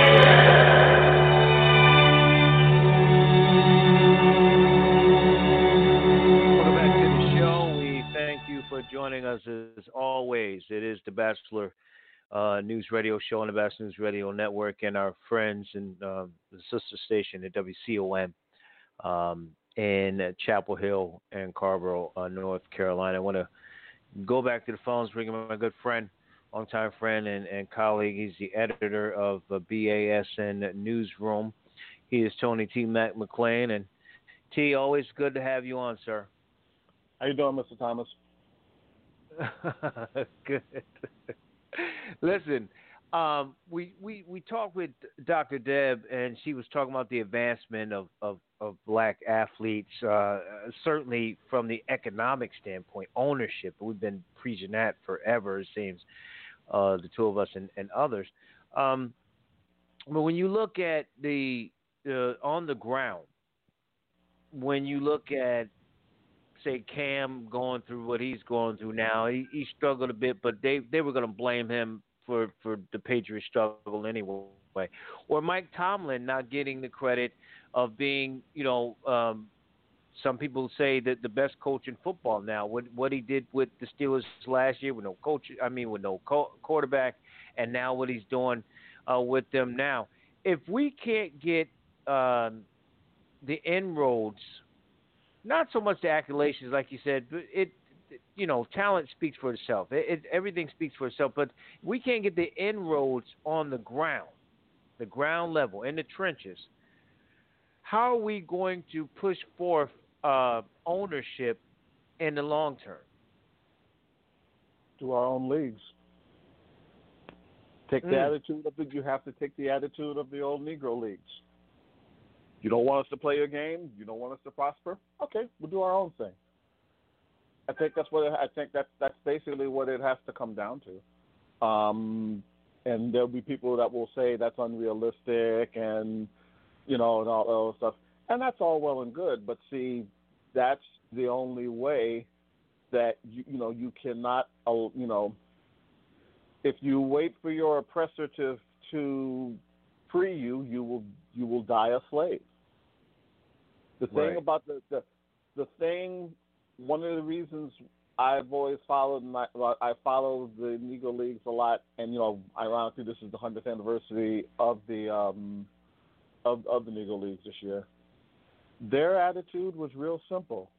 They knew that quote unquote Major League Baseball had the gentleman's agreement to not hire black players. So they said, okay, no problem. We will come up with our own league. We will be equal to, if not better than them, and we'll go from there. And the success of the major leagues, you don't have the success of the major leagues without the Negro Leagues. And it's beyond Jackie. It's beyond, Larry Doby. It's beyond Hank Aaron. It's beyond Willie Mays. It's the last thing. Baseball would have never become the national pastime without the contributions of the Negro Leagues and their brethren, plain and simple. And the NBA would not be where it was without the Black Fives from back in the day. The Harlem Renaissance. The teams in D.C. that played in the ballrooms. The NBA would not be without the Harlem Globetrotters. The Globetrotters were kept out of the NBA. Same thing with the NFL. The NFL had their gentleman's agreement until, matter of fact, they integrated a year before baseball did, and football changed dramatically. How would football be different if there wasn't a Marion Motley, if there wasn't a Jim Brown, if there wasn't a Walter Payton, if there wasn't a Gale Sayers, and so on and so on, and hockey as well. Hockey would not be the same without Grant Fuhr, without Michael Greer, without Jerome McGinley, without Tony McKechnie, on and on and on. Golf would not be the same without Tiger Woods. Tennis would not be the same without the Williams sisters and Arthur Ashe and Althea Gibson. There just comes a time when it's like, you know what? If this way, we're never going to get the kind of recognition we deserve. And I don't say that as a give up. I just say that as a fact. And I think you have to start off with something like what Ice Cube did with the Big Three. Do your own thing, and let them come What's to you. What's the difference, though, T? What's the difference in 2020 and even the Negro Leagues to do that, and how would that look in terms of people really buying into? Because even our own people are cynical. That's not good. I'm just watching the NFL. I'm not going to watch that. I'll use the Negro Leagues as a perfect example. Sadly, after Jackie and Larry integrated baseball, Negro League baseball fans basically, the majority, not all, the majority of your Negro League fans became Dodger fans or became Cleveland Indians fans. And whenever one of their guys came, they became a fan of theirs. That's still going to happen. But I do think that if you put out a good enough of a product, that people will come. But see, unfortunately, look, and again, I don't say this to just give up, but it's just folks are never, unfortunately, even our own folks aren't going to gravitate toward those leagues, because they look at it as like, they had to thrive back in the day because of the times. But fundamentally, it's still it's basically still the mindset is still there for the most part. Right. Let me ask you this too, especially in the ownership part.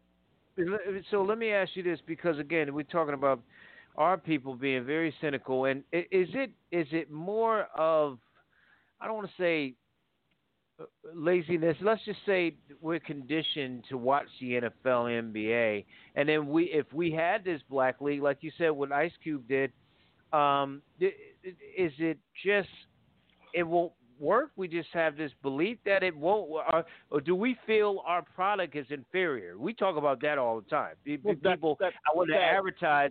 They think if it's not ESPN, then it's got everything else must be subpar to it. Well, we've been, Joe, this is not just me saying this. Joe Madison, the Black Eagle, who's on a Sirius XM satellite, we've been culturally conditioned to think that anything and everything we do is inferior.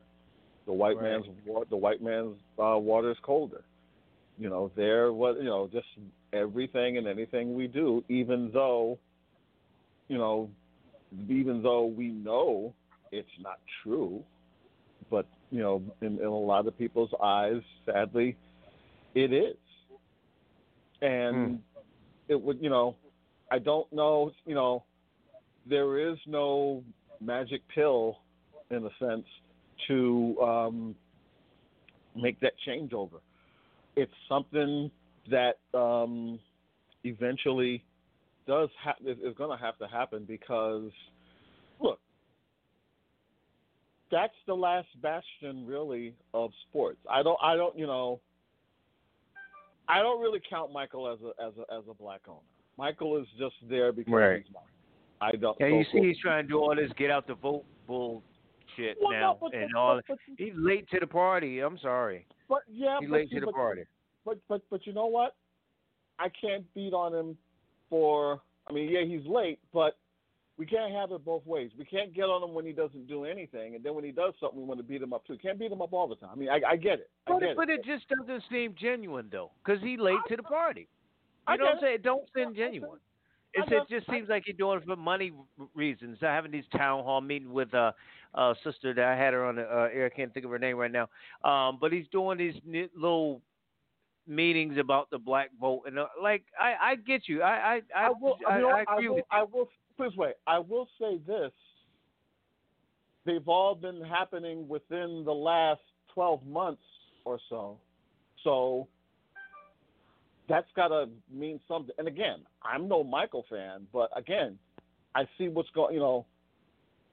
I see what's going on. And yes, Michael. Look, Michael's going to rue the. Sad thing. There's going to be people that are going to remember him because of the Jumpman logo, but whether he wants to admit it or not, a lot of people are going to remember him for, say it with me, Republicans buy sneakers too.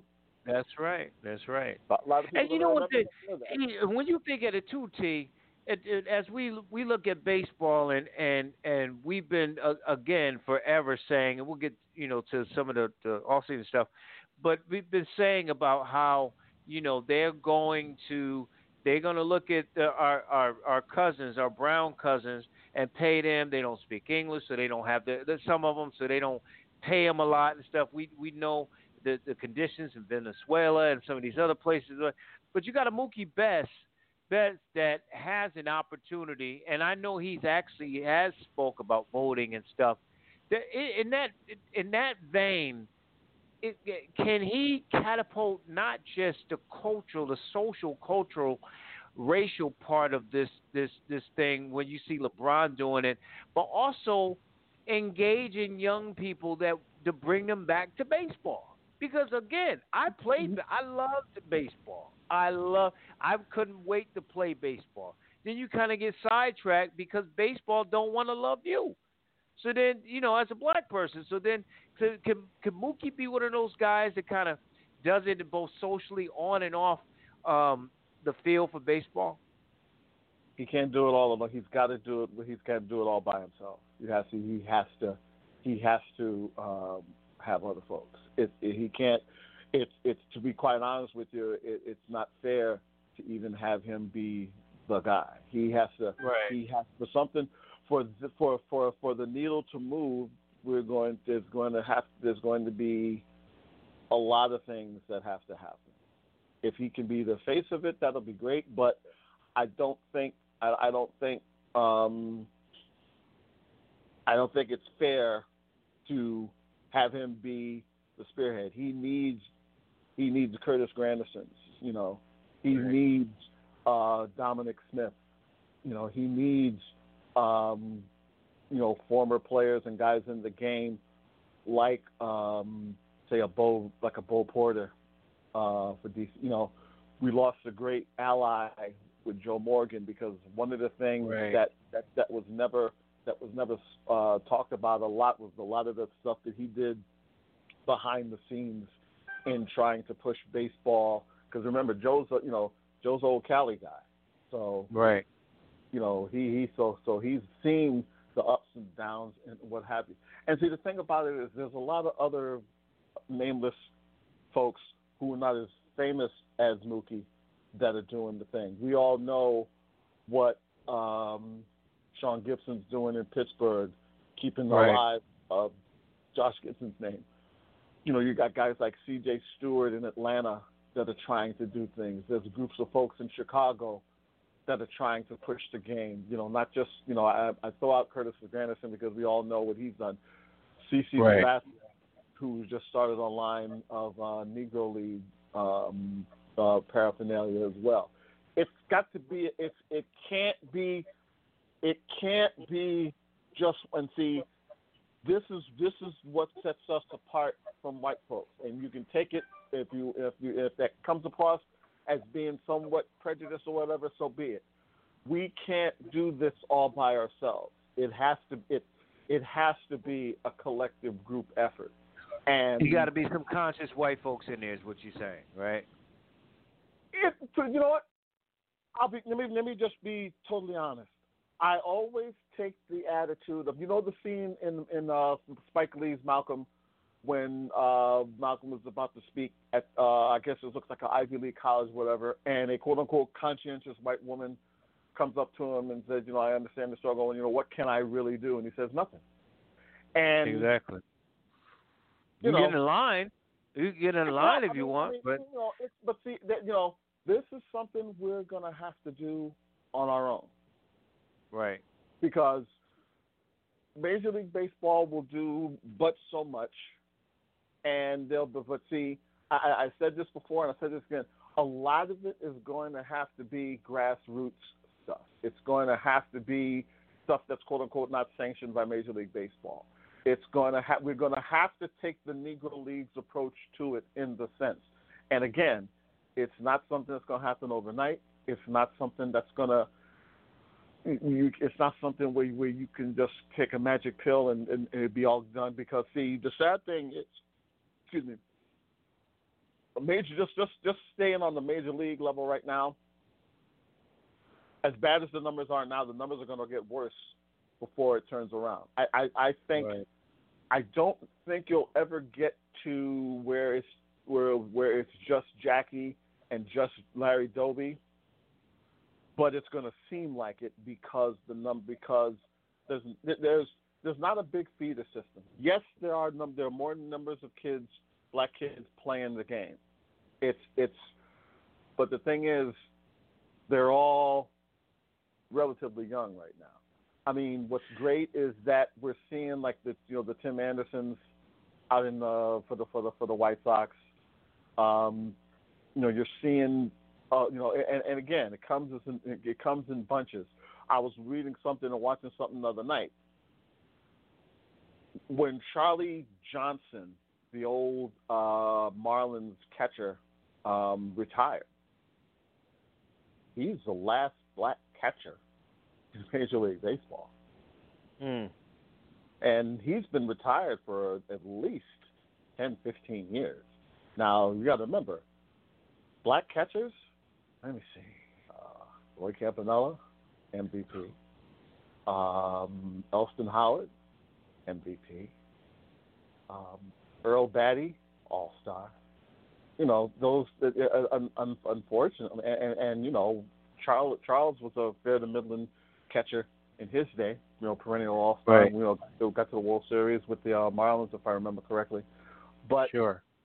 And then when you also think of who we've lost over the just in this last 12 months, and we're losing, we're losing Hall of Famers, but we're also losing, former Negro Leaguers. We're losing, we're losing guys that we all grew up watching who may not have been quote unquote superstars, but we remember them for, we remember that back in the day, it was, there were more people that looked like us that were playing, and I think too to your point, Tony, with like a Joe Morgan or something, those guys pushed the game. But even going further back, you talk about Jackie or any in that era and everything, they worked also like off the season, like they had jobs and they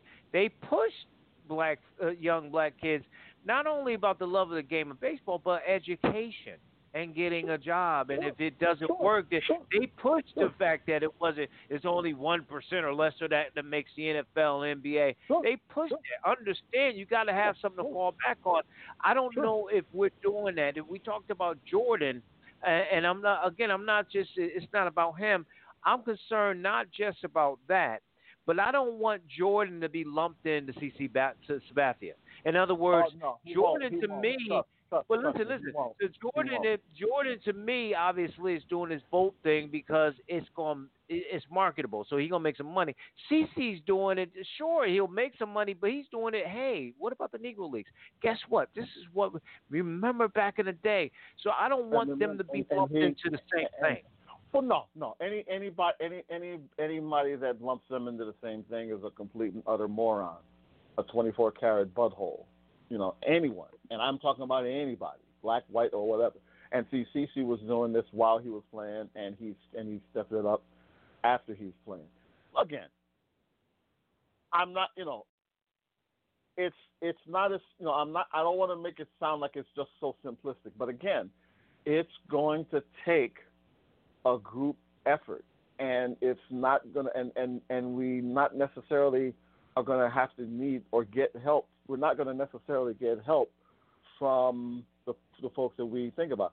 I mean, look, just use Jackie's example.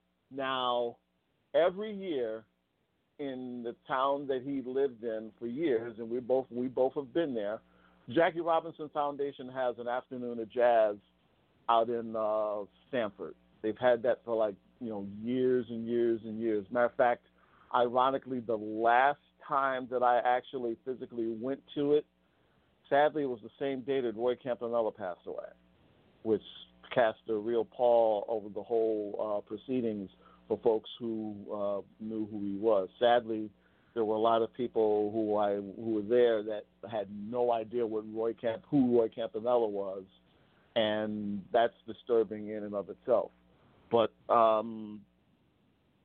it's I hate to be wishy-washy or whatever, but it's not going to take a miracle per se, but it's going to take a little while.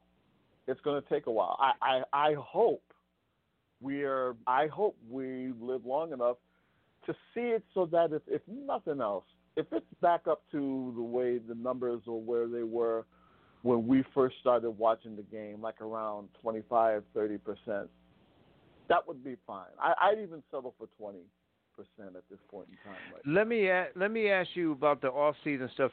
Then we're going to circle back to what we were talking about. But what are you seeing, and what do you think is going to happen with some of the qualifying offers? I mean, certainly Trevor Bauer's out there, Springer's out there, DJ's out there with the Yankees. I hope they don't let that second baseman go. What do you think is going to happen with some of these big time guys? Are they going to stay or are they going to go? It's funny you mentioned LeMahieu, because LeMahieu may be the face of what this class may or may not happen, because let's face it, we're not going to see a Garrett Cole signing this year, safe to say. But see, we may not even see those like marginal, whatever.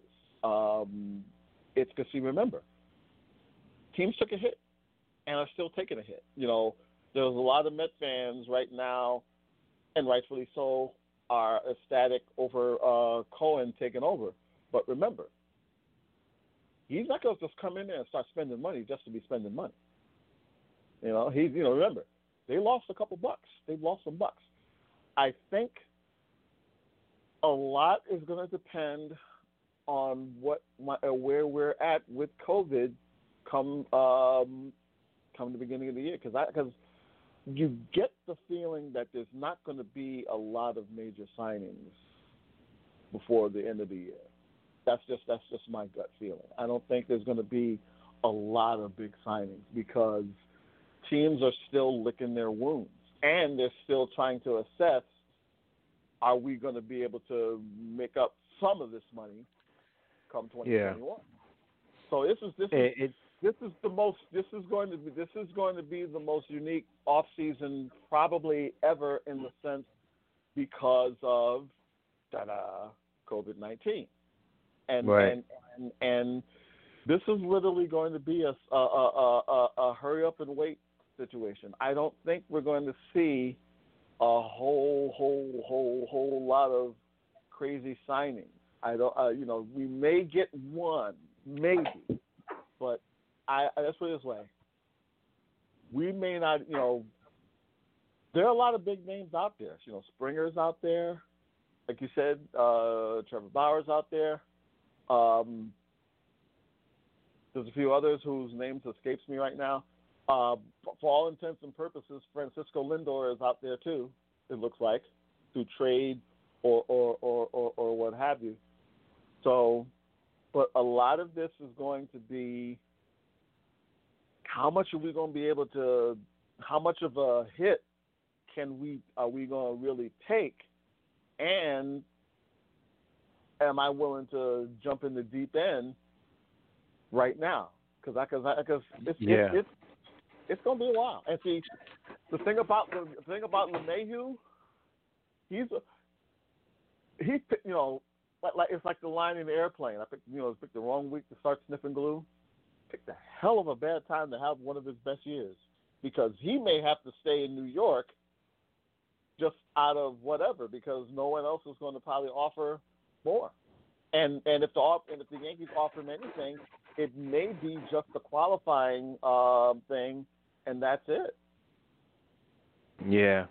Well, I hope he definitely stays. I mean, that's with that, like you said, with that lineup, they got to get better pitching, certainly. But this could be a year where the Yankees literally get outbid by somebody, and it's not going to be a whole lot.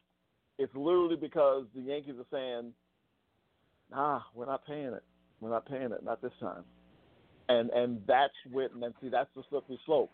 Because me personally, I just started talking to him, the day after the season ended, because I think with all due respect to Voit and Cole, that was your MVP, because even with the injuries or whatever, he was the most.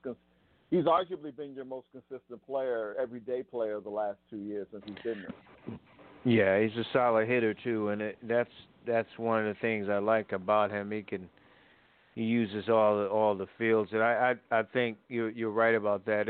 But they definitely got to get better in this starting pitching. I think that's one of the biggest things they need to address. It's going to be a thing of how are they going to do it, because they're not going. Needless to say, they ain't going to go out and whoever they bring in, he's not going to get Cole money. But you would have said that COVID or no COVID. But now It's a matter of are they going take a bite out of Trevor Bauer?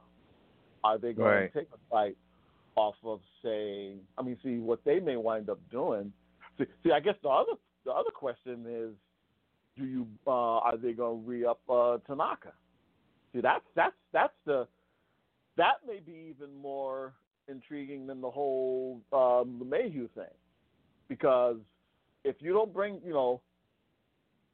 back Tanaka, who's your number 2 guy? Because on paper you would say it's Severino, but again, he's coming off of an injury. Yeah, I don't. You know me, I'm not a big Tanaka guy, so that long ball just really bothers me. They all do it, but Tanaka to me just kind of in the most inopportune time gives up that big volleyball home run all the time, and so I'm not a huge Tanaka guy. But with that being said, you bring in somebody that's a little bit better. Maybe you take more pressure. Let's take the pressure off him. You knock him down as like your number 3 or 4 guy. You bring in a number 2 guy to go with Cole. Springer would be really nice. When you have that rotation, and then of course, the back end has got to be consistent too. So it'll be interesting though. It will be. As a not to get too far off subject, Tony La Russa? Really? I was going to text you about that. The dude is 100 years old. He's coming back managing. He's like 150 years old. What is that about? The White Sox that desperate?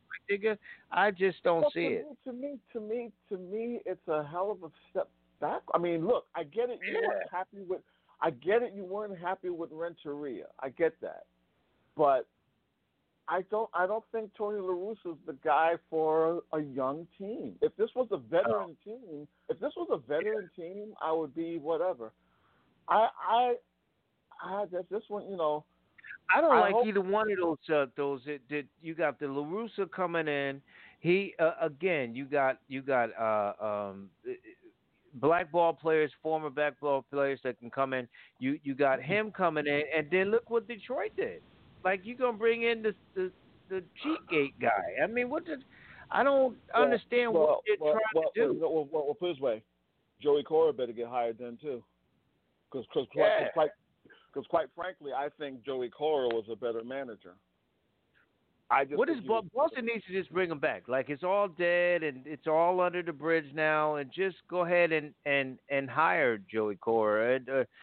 But they Tony La Russa again. You talk about it may not be nepotism. I don't know if he's got any family in it, but the fact he's coming back. Well, see, it's he's far. I mean, when he last managed them, I mean, it was like Ron Kittle and Britt Burns and Greg Luzinski, and I know there's people that's listening saying, "Who the hell are those guys?" Right. That's how long it's That's how long it's been. Exactly. When I heard like La Russa, I mean, I know he was still. I believe he was still doing like either scouting or whatever for I think he was scouting for someone. I forget who. Might have been with the A's, might have been with the D-backs. I'm not sure. I know he was still scouting for someone. But yeah, this one. I mean, to say you didn't see that one coming is an understatement. That to me. I mean, I'm not sure what they're trying to. I'm not sure what they're saying to their team. I guess maybe they think they need some old school whatever, and that's a